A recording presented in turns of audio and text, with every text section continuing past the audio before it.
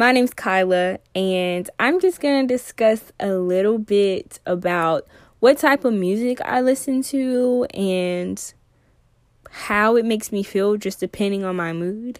So I'll just start by talking about my absolute favorite genre of music, R&B.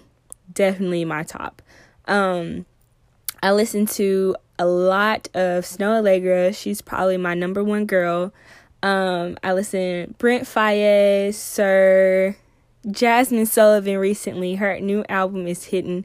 And the list just goes on and on and on.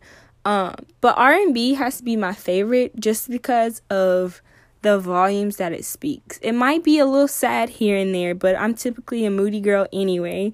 So I really love R&B. Typically people will get in my car and they're like, why are you listening to this? Like, what's wrong with you? Are you sad today? I'm like, no, I'm good.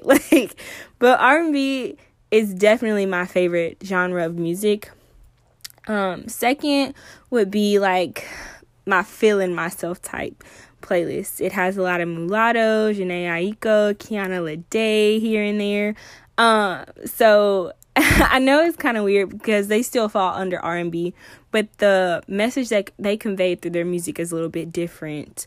So yeah, those are pretty much my top two genres that I really listen to, and a few artists I listen to. I don't really listen to much else, but I think that it's amazing how artists can do this.